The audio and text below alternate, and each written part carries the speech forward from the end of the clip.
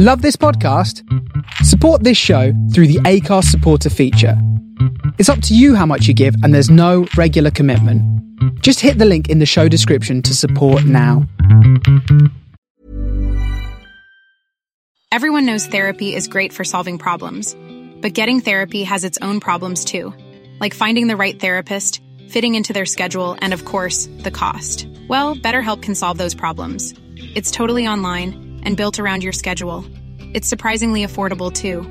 Connect with a credentialed therapist by phone, video, or online chat, all from the comfort of your home. Visit BetterHelp.com to learn more and save 10% on your first month. That's BetterHelp, H-E-L-P. Hey, I'm Ryan Reynolds. At Mint Mobile, we like to do the opposite of what Big Wireless does. They charge you a lot, we charge you a little. So naturally, when they announced they'd be raising their prices due to inflation, we decided to deflate our prices due to not hating you. That's right. We're cutting the price of Mint Unlimited from $30 a month to just $15 a month. Give it a try at mintmobile.com/switch. $45 up front for 3 months plus taxes and fees. Promo rate for new customers for limited time. Unlimited more than 40 gigabytes per month slows. Full terms at mintmobile.com. Burrow's furniture is built for the way you live. From ensuring easy assembly and disassembly to honoring highly requested new colors for their award-winning seating, they always have their customers in mind. Their modular seating is made out of durable materials to last and grow with you. And with Burrow, you always get fast, free shipping. Get up to 60% off during Burrow's Memorial Day sale at burrow.com/ACAST. That's burrow.com/ACAST. burrow.com/ACAST.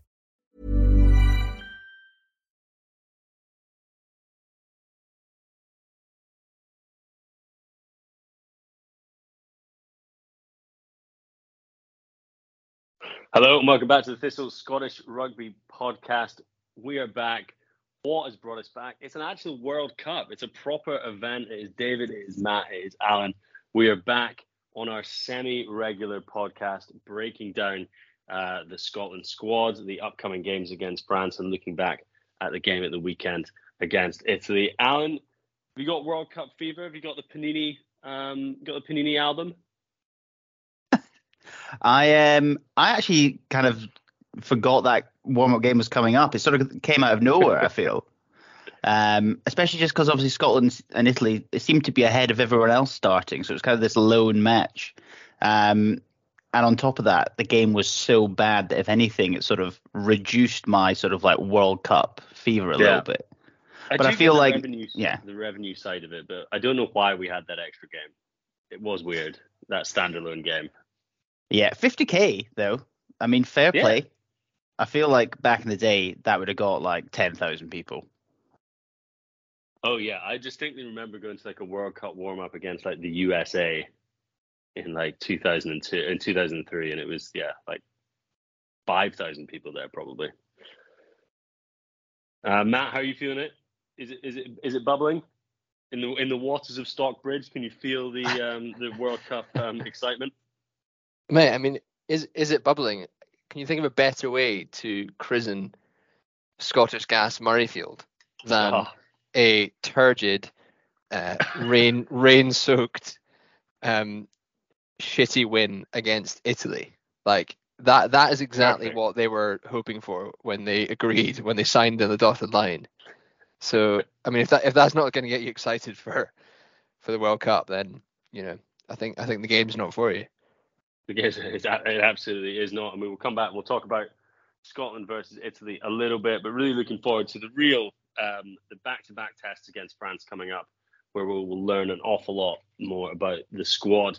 And at the end, we are going to talk through the 33 men that we would take in our squads as well. But Matt, do we want to start there then? Let's do a little bit of Italy while we're at it. It was the first of 4 games at Scottish Gas Murrayfield. My God, it sounds so... I miss BT Murrayfield. I never thought that I would miss BT Murrayfield, but they've gone and got probably... Let's do a bit on Scottish Gas Murrayfield, actually. Probably the worst sponsor they could have got. Matt, thoughts? I know what you mean about missing BT Murrayfield, but... It rolled off the tongue. That's the thing. So... But then I think when it first got announced, we probably were thinking it was a bit of a joke as well. So yeah, you never know. Maybe Scottish Gas Murrayfield bears witness to a few more victories over England, like a historic victory over Ireland potentially, and then everyone's saying, "Oh, do you remember that day at Scottish Gas Murrayfield?" None of this BT Murrayfield nonsense anymore. Maybe. I don't know. Maybe I'm probably grasping at straws. I quite like the Hive. I think the Hive is okay. The Hive at least sounds like it could be like the nickname of a stadium. Yes. Because you're like creating a buzz. Sorry. But Scottish Gas Murrayfield it really sort of like just reveals the corporate nature of naming stadiums in a pretty brazen way, I think. Yeah. I think people are broadly like quite accepting of the fact that obviously the SOU need to make money, and obviously these are one of the ways they need to do it. But it feels like all parties just need to like not force like players to have to say it just because it sounds like so unnatural. Yeah. It's like when Xander Ferguson's like, when you pull on that shirt in Scottish Gas Murrayfield, and you're like, he obviously never said that. I think he said, we can't wait to be back at Scottish Gas Murrayfield. It was like, yeah, that was it. That doesn't make any logical sense. But obviously he didn't say it. Yeah, it's all a bit much. I wonder, you could make it the SGM or something like that, like the MCG or something like that. You could shorten it; it could almost sound all right. But then Scottish Gas aren't getting their bang for their buck, are they? So it's tough. I don't think they'd be happy with that. They could lean into it though. Anyway, yeah, Scottish Gas Murrayfield, long live the SGM. But Matt, you did describe it as a turgid, shitty victory against Italy, 25-13, a lovely brace from Darcy Graham. Josh Bayliss with some nice feet to go over for a third try. And our first proper look at Ben Healy pulling the strings at 10. Matt, was there enough in this game to actually tell us anything, or was it a real sort of cobweb shaker, first of the season, first of these summer tests? Yeah, I'd love to say that there were a lot of lessons learned, but I think it probably was more of the latter. I think, that the squad they picked, some unusual or sort of unfamiliar combinations, and the weather combined with just, I think overall, like and time off as well. No game time for quite a while for a lot of those players. Like it was maybe always going to be a bit like that. But then I think, the positives, I thought that Healy in difficult circumstances looked pretty handy and maybe just sort of lived up to his potential of what people are sort of hoping to see from him in both in Edinburgh and Scotland jersey.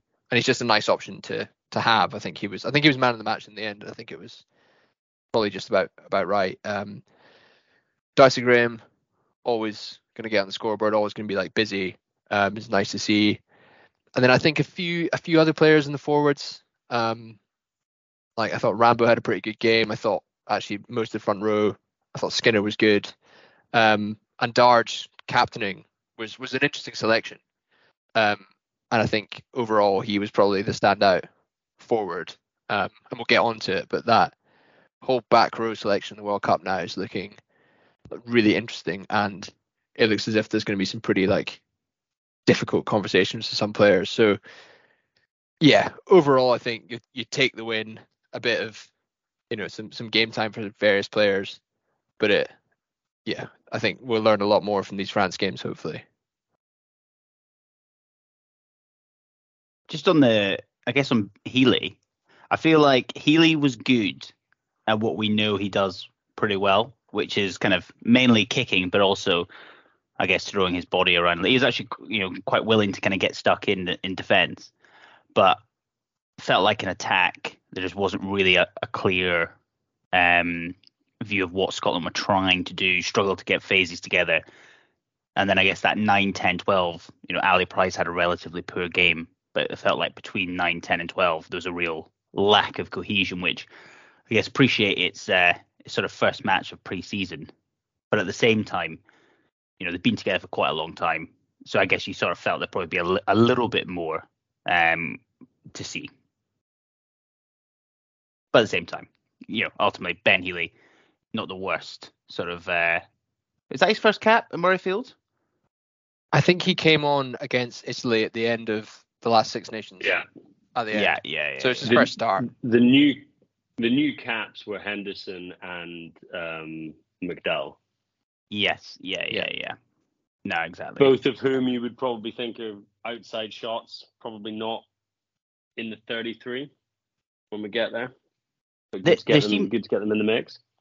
I've heard so many people, both within the SOU, either on like the SOU podcast or in like SOU, sort of when Townsend's kind of talking to the press, and the only player they specifically talk about being a good trainer seems to be Stafford McDowell. There's like so much comments around him that he's been really good in training, really good in training. Which I don't know.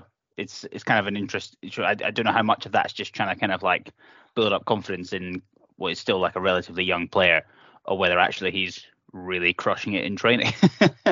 And obviously then it was a bit sad to see, although he didn't have a particularly poor game, I guess felt like that was kind of his opportunity to really kind of make a mark. And he didn't quite sort of nail it. I think it's interesting what you were saying about the amount of time they've had together and those players, and not sort of showing exactly what they could do on the pitch. And I think the SRU have been releasing all these like training behind the scenes videos in the World Cup camp. And when you watch the videos, they look like the All Blacks. Like, I know it's unopposed and stuff, but they look so good. And I don't know, I guess it just shows it when like the difference when the pressure comes on. And I think the weather made quite a big difference as well. Like, the ball was slippery. And I suppose to someone like McDowell, you've got, like, as you say, Healy, who maybe isn't like obviously isn't a Finn in terms of how he plays, or even a Hastings, and then Harris outside you, who is, more of a solid defensively minded player. It's difficult for him to show exactly what he can bring. Whereas I suppose if he had someone like Hugh Jones outside him, he could maybe sort of get him to get into the game a little bit more, for instance. Yep. Well, we'll see if he gets any more game time across this this series. Anything else to note from Italy, or do you want to just look forward into France? I think, look forward to France. I feel like, and rightly, everyone's been a bit like, it was a bit shit, but let's sort of move on. But I do think Italy were a very, very, very poor team, like worse than normal for Italy. Yeah. They were properly shit. It's not their best team, though. No, I completely agree. And I think just as you sort of try to build a bit of momentum into the World Cup, it would have been nice just to see a little bit more. But appreciate your point. It's Scotland's second team, relatively shit conditions. I said coming off pre-season, so I don't want to be sort of too critical. But yeah, it's a tad worrying. But we're bringing the A squad to France. I was going to say, this is if that's our B team, Matt.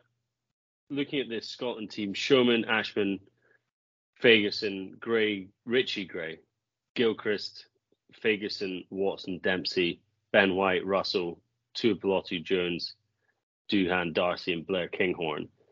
Is that as close to full noise as we can get at the moment?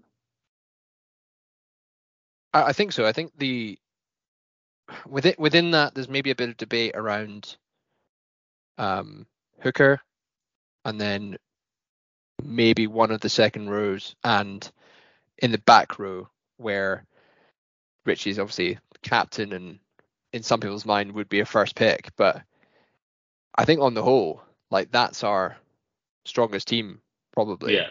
And I think probably what, like, in 95% of positions most fans would select. And I think there is an argument that given Richie's recent form, as good a player as he is, a Fagerson, Watson, Dempsey back row, I think you can debate the balance and whether, Fagerson's not a 6 in the same mold as Richie, but maybe you can adapt things there to make that balance work. But arguably it's a better run on side as a result. I think you're maybe with Darge there, for instance, instead of Watson, that's getting your best possible players into the team somehow.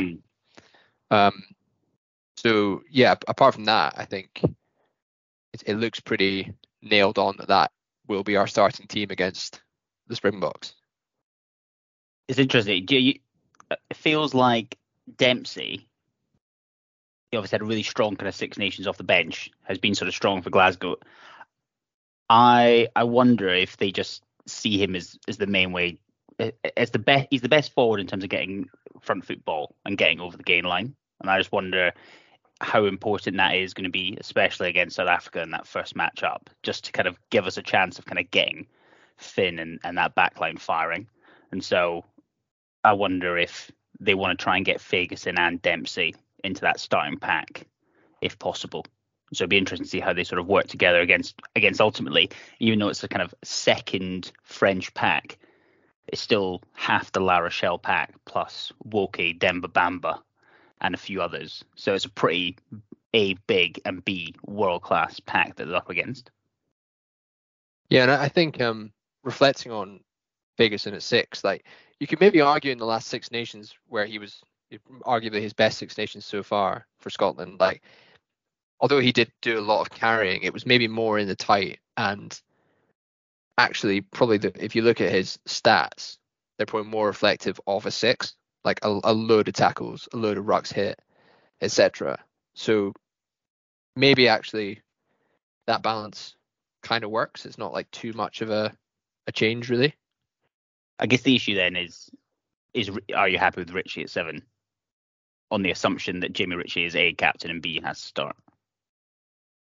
Well, I would maybe question that assumption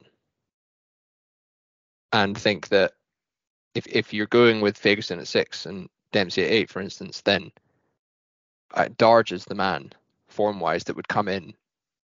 And then I think Watson obviously has just so much credit in the bank that I don't think Ritchie will miss out. But I think if there's an argument for around having your strongest team out there, that he misses out. Not misses out on the squad, but just misses out. No, just of the starting 15. Sorry. Yeah, starting berth. Yeah. We're probably overthinking it, and it's just they've moved Ferguson to 6 because Ritchie's injured. So well, they brought Dempsey off the bench. Yeah, but I mean, if it works, like I don't know, I don't think it's the most outlandish thing. But then I suppose you've got to think of the knock-on effect in terms of captaincy, and just get very comfortable with the idea that Russell is your captain going to World Cup, which is Vinny Ross, baby. Finn Russell, El Capitan. It is quite a thought that. It's such a good humble pie 15 for Gregor, having to make him captain as well. And having to play Kinghorn at 15 as well. He's like, fuck's sake. Like, all of my hard work for the last few years. Looking back at all his comments in the media. If Adam Hastings doesn't get injured versus Fiji 9 months ago, is Finn Russell captain in this match? Oh, such a great answer question. I know. Yeah. It's it's an interesting one. You don't know whether he would have just been brought back in for the Six Nations or whether Hastings might have sort of continued on. But it's what do you think is Tooney's logic? I mean, hug him tight. Yeah. I mean, he's obviously been a vice captain throughout the Six Nations, and I suppose with Hogg dropping out of the squad, maybe he's just the next cab off the rank. And but then Gilchrist is playing as well, isn't he? Yeah, that was what surprised me. Gilchrist was a vice captain, so yeah. And Gilchrist has captained under Tooney. Because I agree. If Gilchrist isn't there and Scott Cummings is in, for example, then there isn't a natural captain to sort of step up. You know, even someone like a Watson hasn't really done much captaincy. But because Grant Gilchrist was in there, I would have assumed that he would have taken the captain's armband and you know, still they might have had Russell as a vice captain. What do you think of the multiple vice captains? Kind of, I think you have one vice captain, is my general view, my traditional view on vice captains. But I mean, it seems as if these days, like, you've got your you probably have like your pack leader and then like your line out leader or whatever it is. So you might as well make them a vice captain. What are we getting what do they really what do? are we getting from Tuipulotu? What's Tuipulotu getting as vice captain? What's he offering? I mean, Yeah. it's a hard question, but I it's mean, an inflationary vice captain environment. yeah, probably, yeah. I don't mind it though. Leadership and direction, Dave. Leadership and direction. Is that what he's offering? I'm sure he does. Yeah. You'd assume, I guess he's in the leadership group, because I guess they still talk about this like 5-6 person leadership group that they have a lot of the time. But yeah, is he in that? Don't know. I agree. He was one of the group that went out after the Italy game. I know that is a group that he was involved in. Yeah, leadership. He led them out. That's the leadership. He led them out. On the Russell thing, in our podcast previously, we talked about the sort of the backroom deal that Finn, Gregor, and Mark Dodson had to do to basically get through the World Cup, and this is it. This is the output of the sauna session. Sauna. Yeah, this was clause 8. If Jamie Ritchie is injured. Yeah, it's written in that he has to get a shot as captain. There you go. Do you think there is this idea that, obviously, sort of thing, he's like a father now and he's sort of maturing, where Townsend's like, if I give him the captaincy, it sort of like forces him to kind of like really raise his standards? Or do you think you're, again, just reading too much into it and actually he is just a natural leader, plays at 10, it makes sense? I guess every time this sort of comes up, everyone he plays with always says that he works really hard and like has a huge amount of respect. Particularly the French guys that he played with always used to say that about him. So maybe it's true. But then Finn himself chats about how little he does in the gym and how he like eats Skittles. Yeah. And he has like a Five Guys like pre Calcutta Cup. So I'm always a little unsure which direction to go in. Yeah. I could see him leading from like a tactical perspective and like leading the attack, obviously, and driving them around the pitch. I suppose it's just when the chips are down and there's more of that like just kind of pure leadership required. Is it a Ben Stokes inspired appointment? Yeah, possibly. So we're going to play kind of Toonie ball. What's that? Toonie ball. Dodd ball. It's Dodd ball. Dodd ball. I like it. But I guess on that, just thinking about what style of play Scotland might go with, thinking about that South Africa and Ireland game, I did think whether they might appreciate they've sort of tried to play the fastest brand of rugby in the world, and we ended up going out in the group stages in Japan. But I did think they might try and do something a little bit more expansive, given the opposition. And I think probably one of the things that deflated me a little bit about the match on Saturday was just how bad the handling was. And I, again, appreciate it's a greasy ball, but at the same time, it was really, really poor. So, again, hopefully that's something that sort of picks up a little bit, just based on the fact that we've got another game and it's sort of the A team that's going out. Do you want to pick our squads for the Six Nations? Do you want to look ahead to the France game itself, or? Sorry, yeah, I'm getting ahead of myself. That's all right. That's all right. I mean, I'd be lying if I said I knew a great deal about a lot of the French players. You were sandbagging the French team, and then I looked at it and I was like, I don't know any of these players, but I'm going to Google them very quickly. and half the pack is La Rochelle pack, basically. Yeah, I mean, I think that's a very, very good point. I mean, I just think on paper, this is our strongest possible team, pretty much. And the fact that the French don't have Dupont, Ntamak, Ficou, Willems, Jelonch, Cross, Olivon. And granted, they're still replaced by the depth in France is ridiculous. So maybe that's our level, like playing a second choice French 15, which I think ultimately that's what it is, right? But I think as a result, if we can't beat this French team, that doesn't necessarily mean we're no hopers in the World Cup, but I think it makes us. I think we should be slight favourites going into it. I do get that, and I think it is correct. My fear is the French depth is so good, and you remember when the French seconds, even a couple of years ago, played England in like the Autumn Nations Cup and nearly beat them.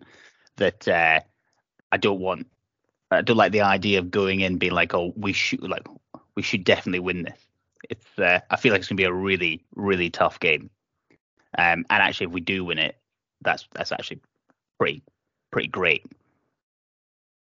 I mean, I saw someone on Twitter say that it's like a bit of a lose-lose in that we're favourites, and as a result, if we lose, then it's like, well, what the hell are we doing in this World Cup? And even if we win, it's like, well, you beat like a team with a guy who's is the 13 making his debut? Yeah, his debut. He played under 26 nations. Yeah. When we've got a very experienced first string team. Yeah, no. I think like that French backline, apart from Dulin and Jalabert, is like an average age of 21 and like 3 caps. So it's very fresh. And we are officially favourites according to the betting markets. We are 1 point favourites, which is lovely to see. Which, yeah, again, after all we've said, and given that it's at home, is a bit disappointing. I guess maybe you can look at it in the lens of it's quite disappointing. Yeah. I've been just looking at the team while you guys have been chatting, and like it's a very serious starting 15, and actually 80% of the bench is really good. But there's still, and this is the problem with Scotland, there's just that residual 20%. We just can't quite get an absolute full noise 23 together yet. Because I think if you look, who are you talking about specifically? Who are you sandbagging? Cherry and Batty off the bench are not of they're not of that absolute top tier international rugby pedigree, right? I'd put Nell in that category as well. Bless him. Yeah, but Nell has done it, and he can come on and do 20 minutes. True. And like I think Ollie Smith's a very good player, but he's very green. Yeah, I think you're right. But then you got Cummings, Darge, Horn, Redpath. Yeah, happy with all that. But don't know, man. You're not convinced about that front row, Dave. You what? You're not convinced about that front row. The bomb squad. The bomb squad coming on. Cherry, Batty, and now coming on. Yeah. Not quite. Hopefully pretty solid in the pack. Hopefully pretty solid in the scrum. Yeah. Hold it up. Yeah. It'll be fine. Yeah. It'll be interesting to see. This is a big game for Ashman, I think, in that he's probably of the sort of the contending hookers, probably the third. If Turner's is the sort of the de facto sort of hooker, where would you put Rambo in that? Probably second, and then Cherry and Ashman sort of knocking around for the third slot. What we can do is we'll get to the squad. I probably would have had Rambo at the start, fourth. Yeah, but I think he's making a bit of a late push. I think he's making a surge. I wonder whether it's the starting spot is Turner or Ashman's, and then you probably just have Rambo on the bench. I feel like Rambo could at a push, and maybe the same with Turner as well. Probably do a stint in the back row. Yeah. No. Whereas Cherry, and I think even Ashman probably could. I think Ashman might have even played a little bit of 8 for the under-20s at some points. Whereas Cherry, probably not. I think what one to consider for the weekend is probably going to be raining, or at least have rained during the day. So we might have a similar vibes to last week, where I think it's going to be a slippy ball. So it'd be interesting to see how that pack does against, admittedly, a B pack, but a pretty big and scary pack at that. especially for someone like an Ashman, right, who's going to be under pressure on the line out, and maybe doesn't quite have that bulk and size of your normal sort of international hooker.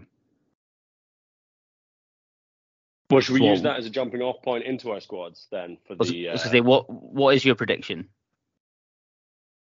for the game? Yeah, I think Scotland will win by. I think Scotland will win by 5. But I don't think it'll be a classic. I think we'll get over the line just through having a greater experience and a lot more familiarity in those combinations. Whereas France, I'm sure, full of talent, but that team, that overall selection is pretty green.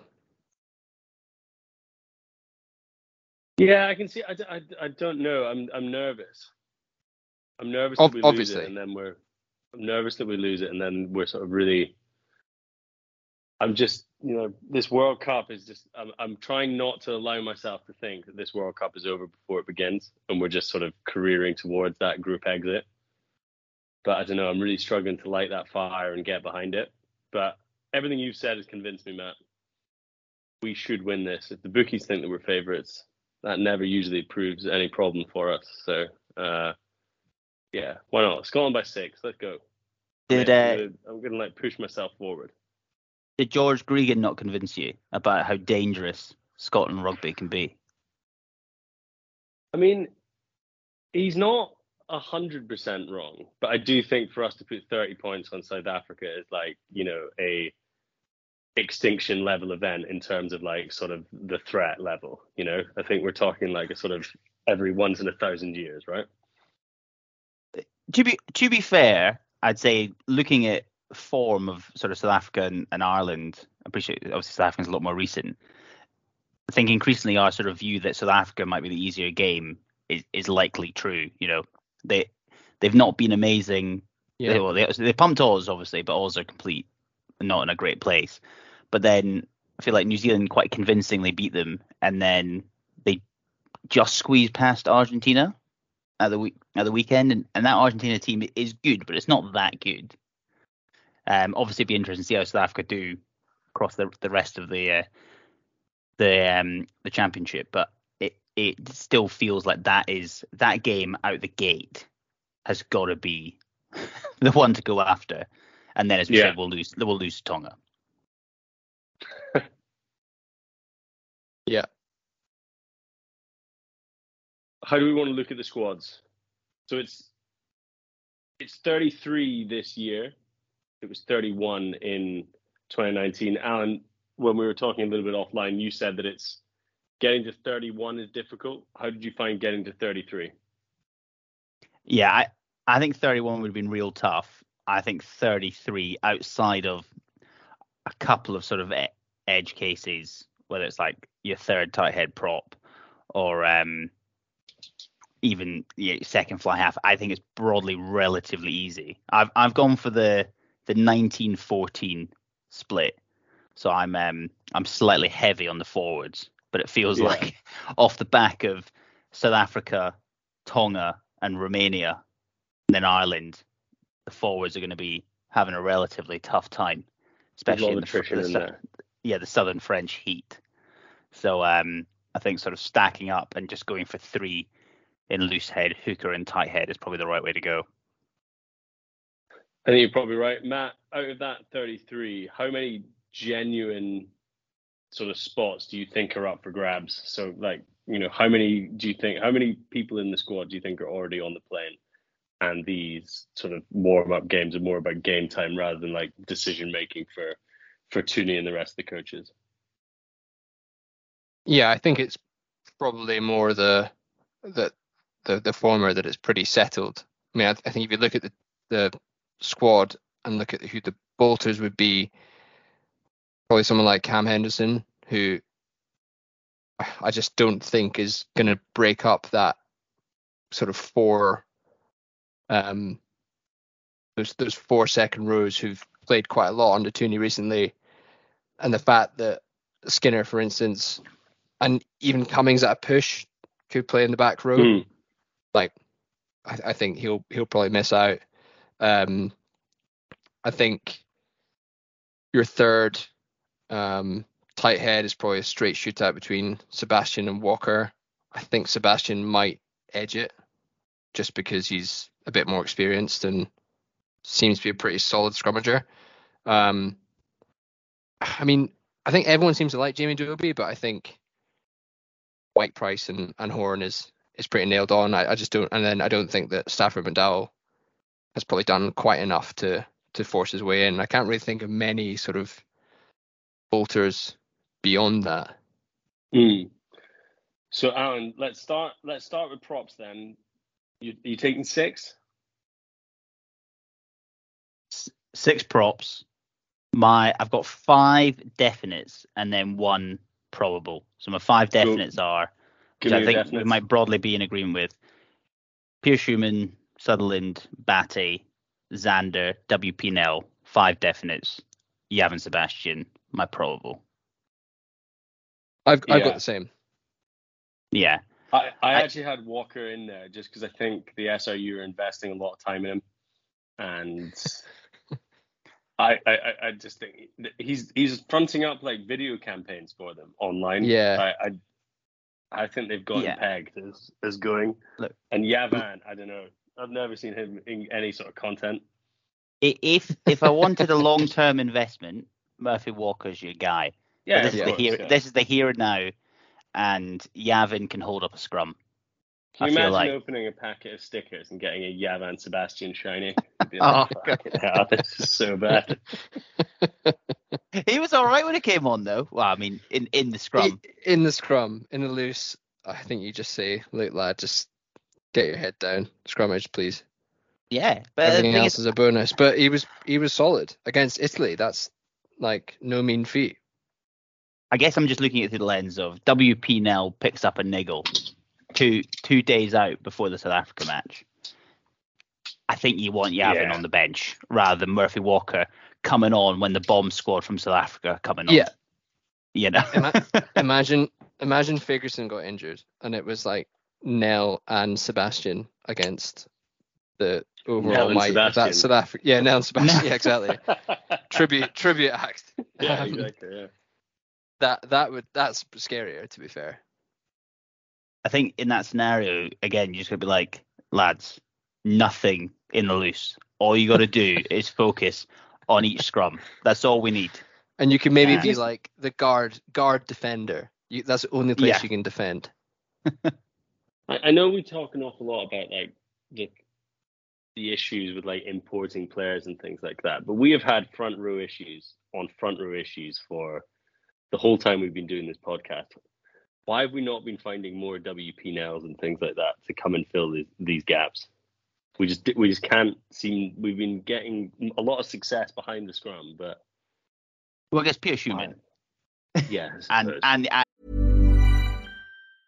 Mother's Day is around the corner. Find the perfect gift for the mom in your life with a stunning piece of jewelry from Blue Nile. From timeless pearls to dazzling gemstones, Blue Nile has something she'll adore. Need it fast? Most items can ship overnight. Plus, enjoy guaranteed free shipping and returns. Don't miss our special Mother's Day deals. Save big on the season's most beautiful trends. For a limited time, get up to 50% off by going to BlueNile.com.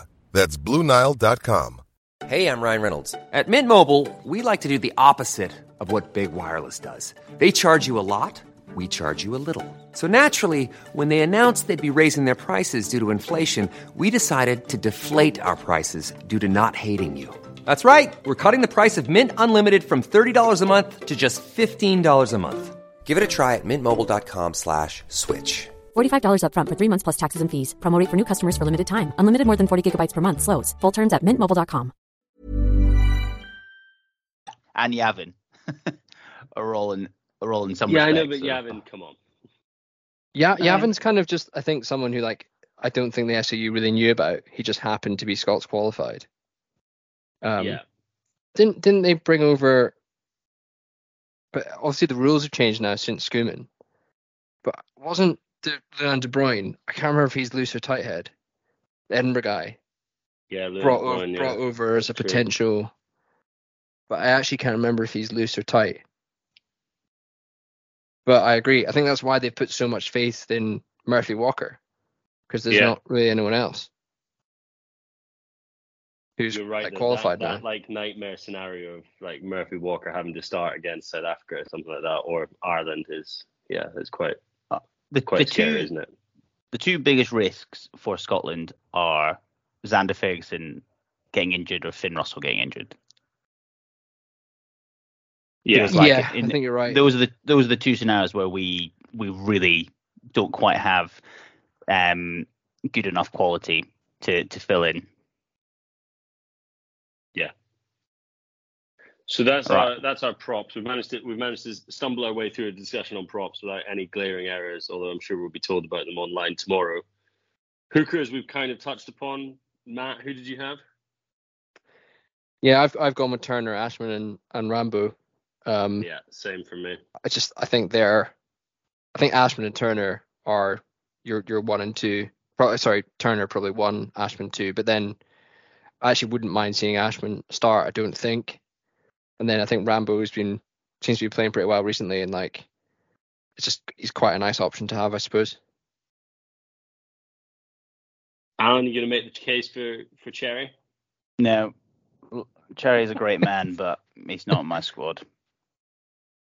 Yeah. If he's there because of injury, I think he's not a bad third choice hooker to take. Yeah, agreed. Yeah. Second rows. Alan, taking 4, Ritchie, Grant Gilchrist, Cummings, and then Skinner is the second row. Yep, same.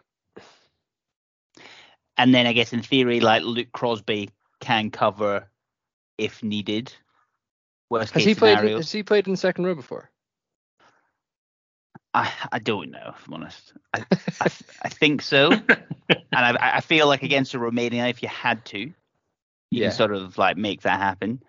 But it's that was. I don't think he's ever played in the second row. I'm just through a quick Google. It says that Luke Crosby, Rugby World, 10 things you should know about him. He started playing in the second row, but at under 18 level switched to the back row, has never looked back. I added that last bit, but so he's got experience. I feel like Livingston at like under 17, so I don't know. Strong youth setup, so I think we might be all right. And you think who's your starting second row pairing of Ritchie and Ritchie Gray and Gilchrist? I'm still Team Cummings. I want to see Cummings steaming onto the ball and knocking it on in like an early exchange against South Africa, and you're like, oh yeah, that's just what he does. just like the most insane, like out to in 30-meter line. It's like sick line, and then he always fumbles it. I know, and he looks so upset when he does every time as well. I know. Yeah. I'm still. I think I personally Gilchrist. Personally, I think Gilchrist is. I think Gilchrist will. He's the line out guru as well. That I think he's pretty important to that team overall, increasingly. So. I thought Ritchie Gray was the line out guru. Is that in defence? So Ritchie Gray is like your defensive line out guru, and Grant Gilchrist is attacking. Gilchrist is line out captain. Line out captain. I made that up, but I think I recall that he's sort of like the line out leader. Line out captain is another example of like the inflation of captaincy. It's the inflationary market, yeah. Agreed. handing out these little stickers to people. Back row. Probably I've gone. There's a little bit of debate, but not that much really. Well, I've ended up picking 5, but I think I've probably got room for another. Did you pick 6, Alan? Yeah, I've got 6. I've got Ritchie, Matt Ferguson, Darge, Dempsey, Watson, Luke Crosby. Sorry, say that again. Jamie Ritchie, Matt Ferguson, I Darge. didn't put down Ritchie. That's good to start. I think obviously Christie's now injured. The only other one really is Bayliss, who obviously scored a pretty sweet try. And but I don't know. It feels like now if you have 31, it becomes a much tougher conversation because you got to probably look at dropping one of Crosby or Watson. You think? But now it's 33. It just feels like a bit of a no-brainer to take all 6. Yeah, I think, as you say, I think Bayliss has always like shown up reasonably well for Scotland, but it does tend to be in those sort of Italy or autumn test games. And I think Andy Christie was such a kind of great idea, like coming from Saracens, being able to play across the back line. But I don't think he's quite made his mark. And I also think the players that you've mentioned are all probably overall better than him. So I don't think there's anyone else that I'd really consider there. Andy Christie's still young. He's only 24. He's got, if he's got time, it's a bit of breakthrough. But yeah, hard to argue with those 6, isn't it? Yeah, no, I think it's a bit of a no-brainer. Your harder discussion is narrowing it down to 3. Yeah, the 6. Into the back line, White. Just on that, do you think out of those 6, let's strip captaincy away, do you think that the most likely starter is Matt Fagerson? Probably the most nailed on, yeah. Either at 8 or if you strip 6. Yeah, I'd say increasingly Darge is a nailed on starter. It's a big game for Watson this weekend to sort of remind us that he is absolutely class. Yeah, no, agreed. I'm sort of with you, I think, Matt, on Darge. I feel like he just gives us a point of difference, especially against like a big South African or Irish pack. Very good feet, can get over the ball. Interesting. Again, purely on content. If you're looking at content, the SRU are pushing Darge as well.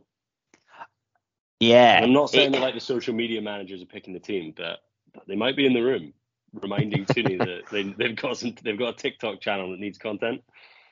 I was wondering whether Darge gets made captain post World Cup. He's starting to look like Sam Warburton, so it's he does a bit actually. It's almost like that young sort of generational back row. Obviously, Darge is like 100 times better than Sam Warburton.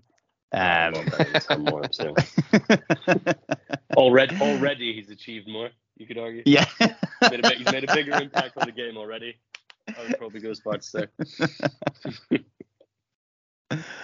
Scrum halves.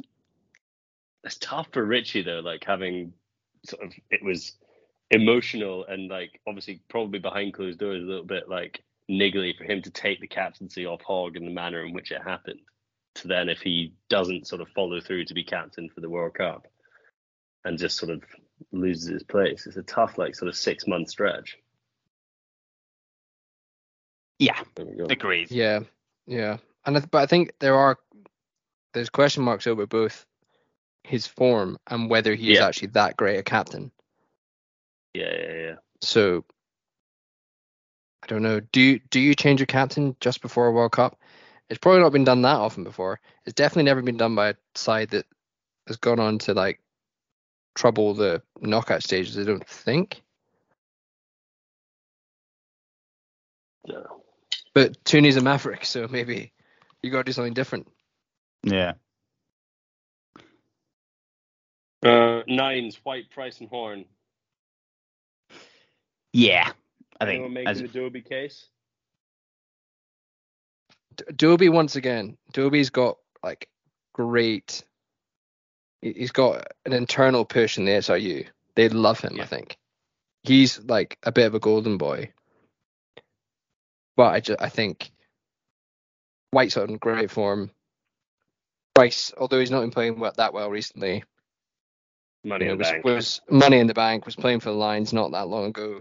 And I think Horn just offers something a little bit different and has probably never really let down Scotland. And they're all a lot more experienced. So you know that Horn is starting against Romania and getting a hat trick. Oh, yeah. Something like that. Like he's just in that sort of game, he'll be electric. Yeah, definitely. Not to say that Jamie Dobie couldn't necessarily do that, but I think they're slightly different players. But 22. Yeah. He's got time. We think Ben White's just he's a starter. He's a lock. I think he's one of the first names in the team sheet. No, I think I agree. And then I guess there's a question on who do you want coming off the bench? Is it that sort of pace and dynamism of Horn, or is it sort of Price who brings, I guess these days, a little bit more of that sort of stability? Normally, pretty top tier sort of box kicks, etc. I lean probably towards Horn.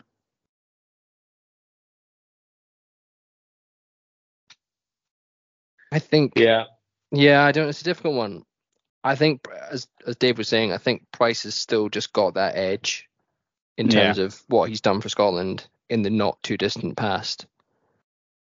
Started tests against South Africa for the Lions, or started one test. Yeah, no. Happy either way, right? Tens. So Finn, captain. Who have you gone for your second man, Alan? I actually changed it just before. I originally had Hastings, and I've changed it to Healy. Mainly because I think I would choose Hastings, but I think Tooney's going to choose Healy. I think Healy is a strategic venture, you know. I think they've got him in for a particular reason. I think this is probably it. He is the old glory of Ireland. Let's hope he delivers a little bit more ROI. But, yeah. Didn't they write off like 90% of that investment? So hopefully it doesn't turn out the same way. I guess my case for Hastings was up until his injury, he was starting 10, and Tooney himself was fairly happy with it going into matches against sort of New Zealand and Argentina. He was playing fairly well. He's been playing pretty well for Gloucester at 10.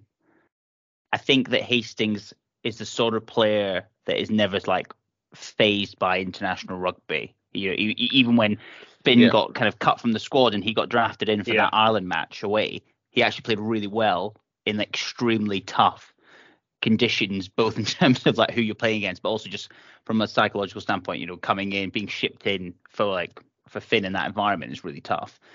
I think he's the sort of player that almost kind of like raises his game, kind of like the bigger the match. And at the same time, I think if Finn does go down, it feels like from a game plan standpoint, Hastings is a much more natural replacement than Ben Healy. Yeah. So I think I would go for Hastings if it was my squad, but it does feel like Ben Healy is going to take up that second 10 spot. Yeah. I love it. I put Hastings in brackets and then I sort of ummed and ahed.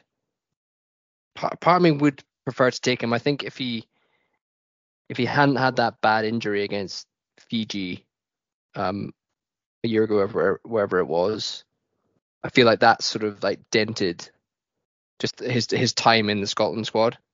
Whereas I think even 2 years ago or so, you would say he's like the nailed on backup. I suppose whether this is backed up by the stats 100%, I think Healy might be a slightly more reliable goal kicker, which could come into it. And I think that's likely the case. Probably, right? I think Hastings' percentage is actually still pretty decent. I think also with like the kind of the versatility through the squad of Kinghorn, for instance, like Hastings obviously play 10 in fullback, but because Kinghorn can do the same, that's not quite as valuable now.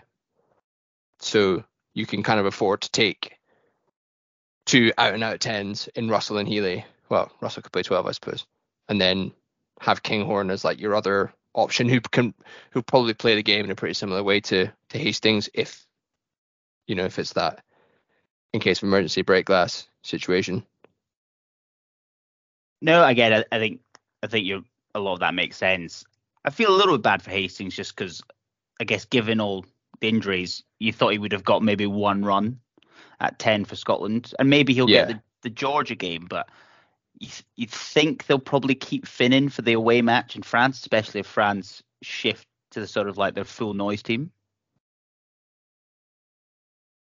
Yeah.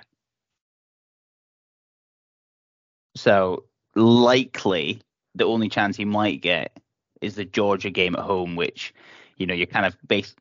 I'm not even quite sure when they're going to be announcing their squads, but sort of feels by that point that I imagine most of the decisions have been made. And again, it's I was going to say it's not the greatest of opposition. Obviously, they beat Wales last year, but yeah, it doesn't feel like he's quite had a chance post that injury against Fiji to really sort of make his claim for that kind of second 10 spot.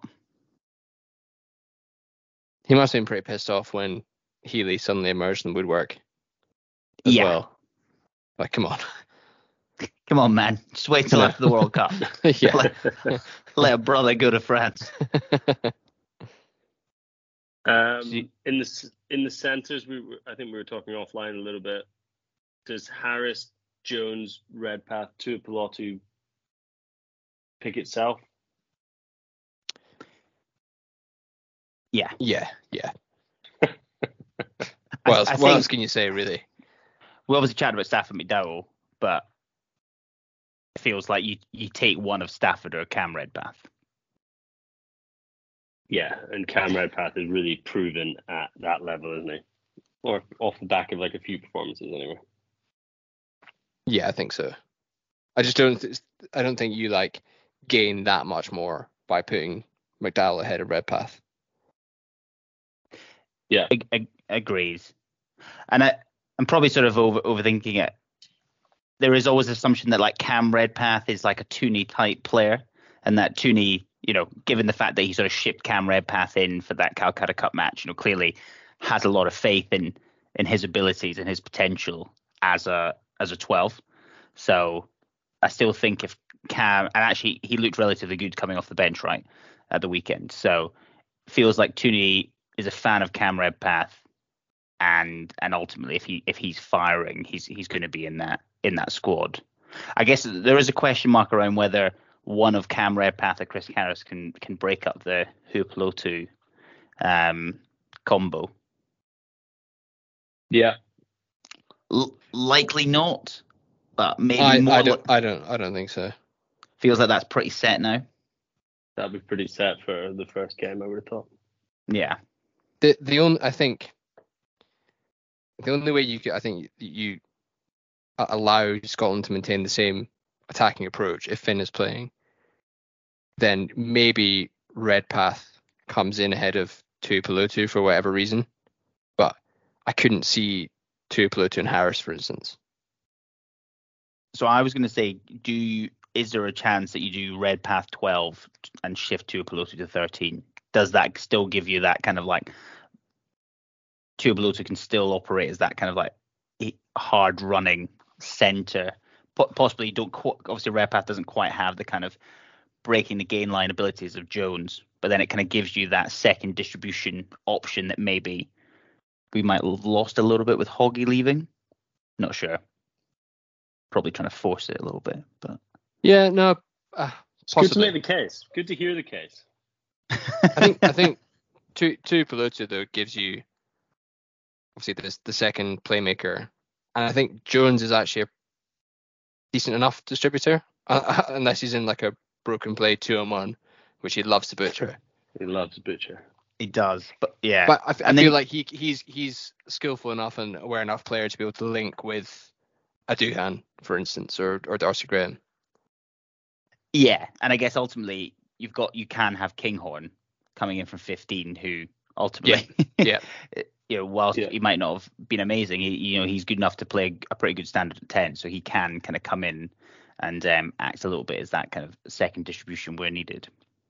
He was amazing. Come on, we all know he was great in that role. Let's rewrite the history. I don't know why people are so scared to put Kinghorn at 12. It's still there. There's still a chat. He's still young enough. 10 hasn't quite worked. 15 doesn't quite work. Wing doesn't quite work. It's the last but obvious option. But I think I'll be left sort of like Abe Simpson, just like shouting into the clouds for the rest of my life. So, going into the back three, Darcy and Doohan couldn't be more nailed on, and I had Stain. Yeah. I couldn't really make a credible case for anybody else. There isn't one. No, that's the thing. It does not exist. And I think that you've got with like Kinghorn and Smith there, for instance, like they could probably play on the wing if needed. Yeah. Jones could play on the wing or at fullback if needed. So I think that back three kind of picks itself now, I think. Yeah, and that's it. Your fullbacks, Kinghorn and Smith, are the only two that are available, really. There's like genuinely no real. Yeah, I'm just looking at the squad now. A late surge from Maitland is what we need. And for some reason, I thought I noted that he might be injured as well. So, I think he is. I mean, he's not in the current training squad or anything like that. So, either through injury or whatever. Yeah, it feels like it hasn't been for a while. But yeah, is there anybody out there that could surprise us? I was looking back at the 2019 squad, and it's like Blade Thompson's in there. You're like, oh, yeah, I kind of remember that Blade Thompson time. That was like interesting, but ultimately failed. I feel like there's quite high hopes. Yeah, quite high hopes for Blade Thompson back in the day. But I mean, it's unlikely that they're going to bring in anyone outside of the squad unless there's injuries, right? No. Yeah, exactly. Yeah.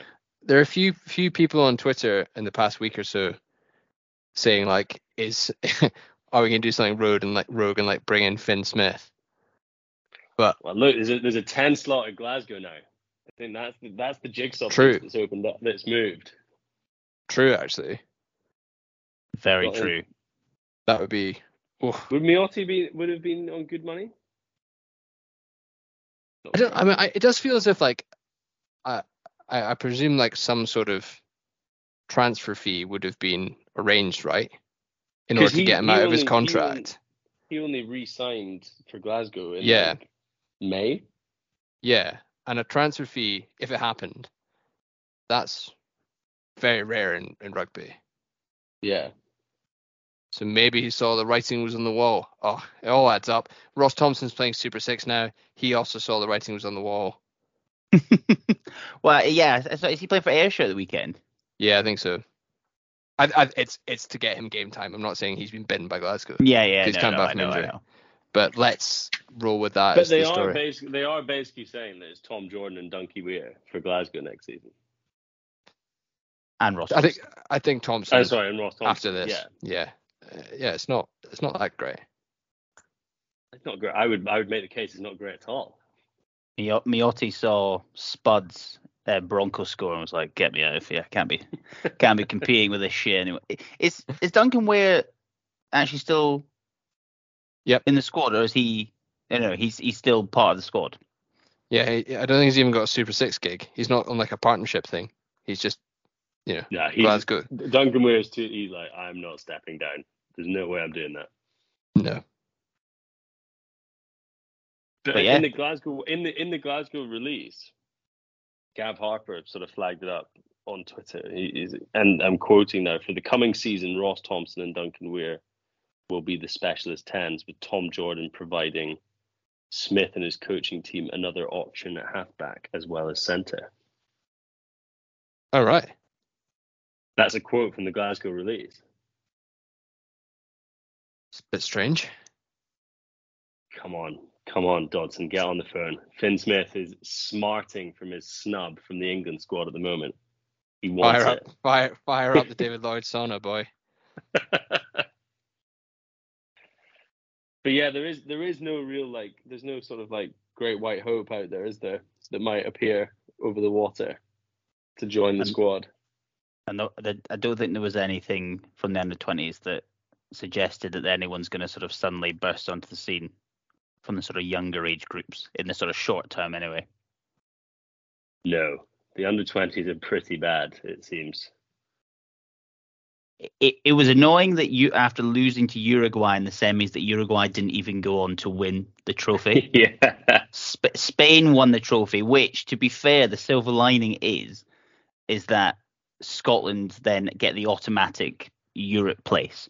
Whereas if Spain had lost the final, we would have had to actually qualify for the second European place in the trophy, which would have been really bad.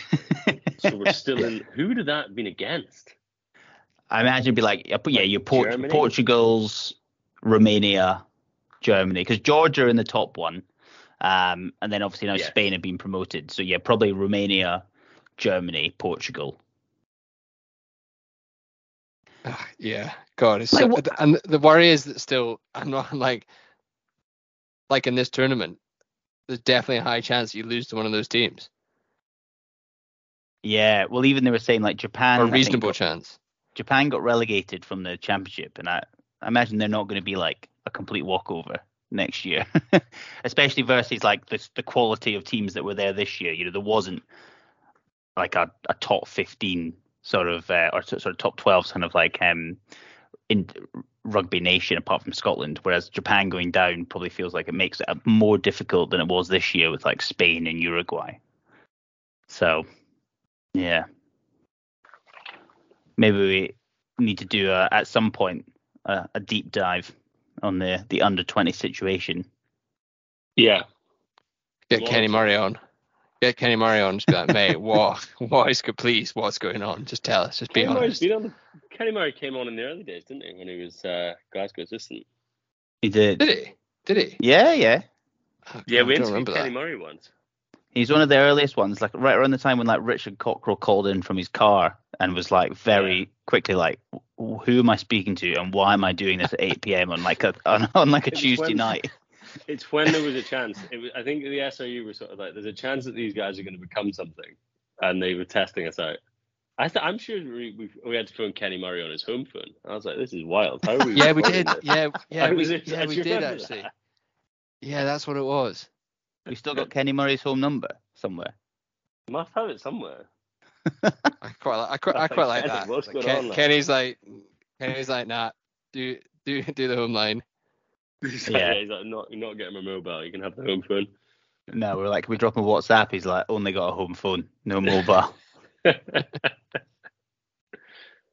looking at that 2019 squad. Like, the fact that Gordy Reid was still going on and was bad.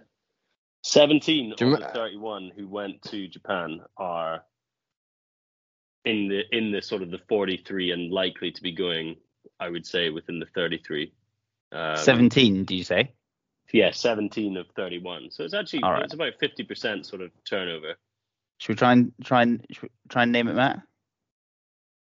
Yeah, so this is all right. 17 of the confirmed squad from that actually went to Japan versus the ones that are still involved in the, I guess what it is, like the 43 or whatever the number is that are training at the moment. All right, I'll open with Xander. No. Yeah. So that's 1, 2. No went. Grant Gilchrist. Yeah. Sutherland? No. Oh, really? Was his big break like the first Six Nations after? It was. When Pete de Villiers came in, it was like, why have you not been picking this guy? Yeah. It would have been Dell, Reed, someone else. Rambo captain. Rambo was in the mix, yeah. Jamie Ritchie? Jamie Ritchie was there. And then Watson. Yeah. Matt Ferguson? Was he there? Nope. Was he not there? Ooh. Pricey. Oh, George Turner would have been there, right? Yes, George Turner. Horn was there. Harris. So Finney Harris, was there. Finn. Hastings. There's King, more back. Kinghorn. Hastings. Kinghorn was there. All right, so that's Hogg. I think We're Darcy including Graham Hogg? was. Darcy, Did I oh, count sorry. Hogg? I can't Well, remember. sorry. Darcy Graham was there as well. I'm pretty sure. Darcy was there. So you've got 13 on my count. Cummings. Yep. Kyle I'm Stain. not trying to work out which ones you've not said. So Doohan wasn't around then, was he? I'm concerned I No. got my original match. I've got us down for 15.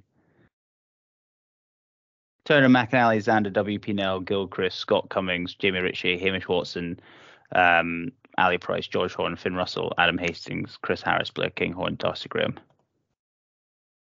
Yeah. Because Hugh Jones I didn't think make it in the squad, did he? I think I probably counted Horn, which takes you to 16. It's not Horn, Hogg.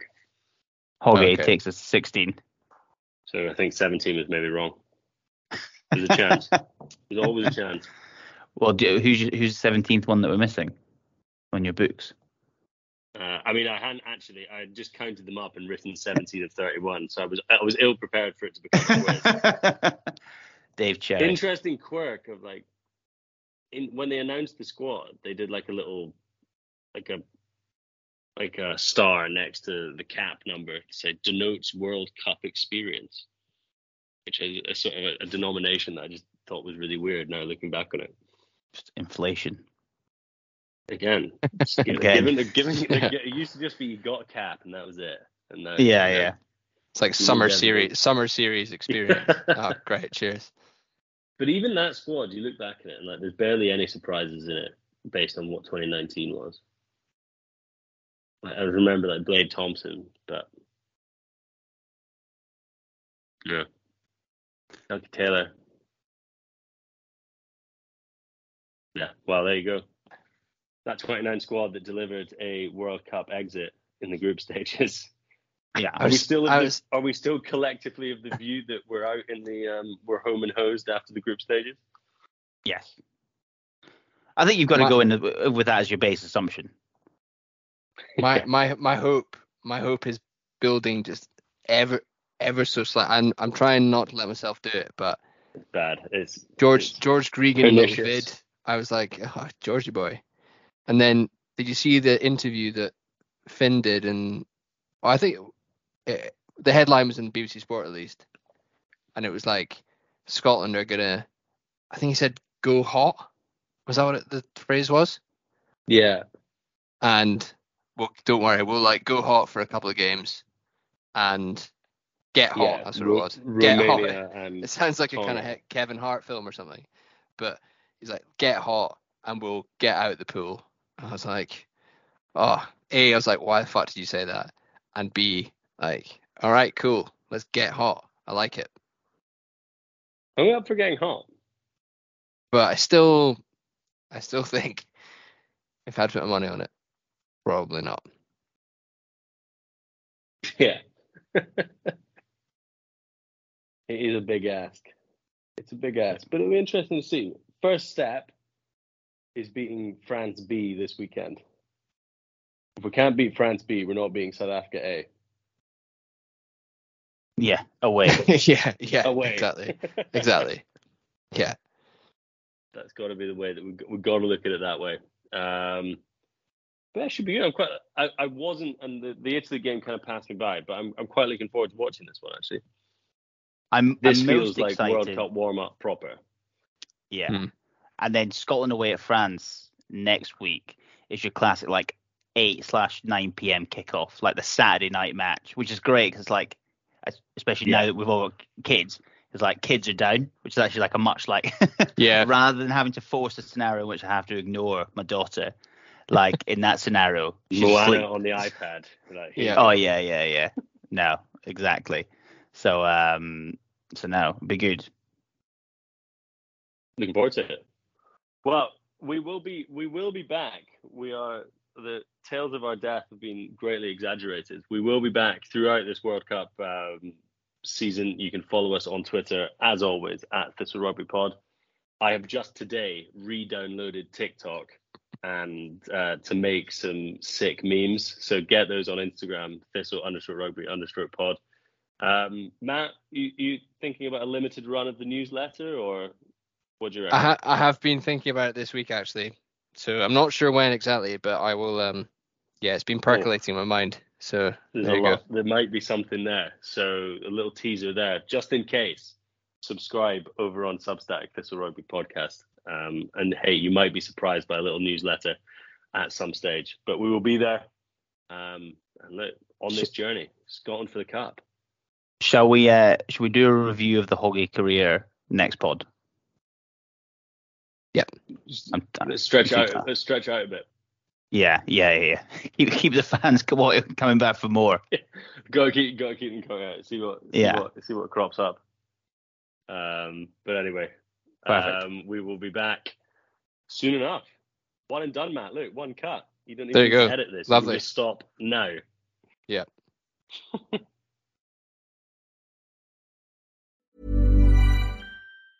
Planning for your next trip? Elevate your travel style with Quince. Quince has all the jet-setting essentials you'll want for your next getaway, like European linen, premium luggage options, buttery soft Italian leather bags, and so much more. And is all priced at 50 to 80% less than similar brands. Plus, Quince only works with factories that use safe and ethical manufacturing practices. Pack your bags with high-quality essentials you'll be wearing for vacations to come with Quince. Go to quince.com/pack for free shipping and 365-day returns. When you make decisions for your company, you look for the no-brainers. If you have a lot of mailing to do, Stamps.com is the ultimate no-brainer. Use the Stamps.com mobile app to mail everything you need to keep your business running with up to 89% off USPS and UPS. Make the same no-brainer decision as over 1 million other businesses with Stamps.com. Use code PROGRAM for a special offer. That's Stamps.com, code PROGRAM.